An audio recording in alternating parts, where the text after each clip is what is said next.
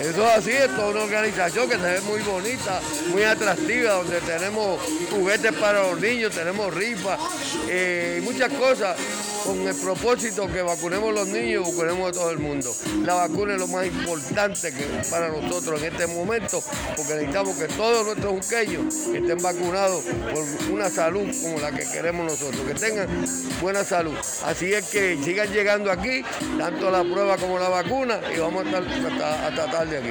Alcalde, en términos de la positividad del COVID en Juncos, ¿cómo ha variado, ha bajado? Nosotros estamos mucho más bajos, hemos vacunado mucha gente, pero no es cuánto hemos vacunado ni cuánto nos faltan de vacunar, que eso es lo importante para mí.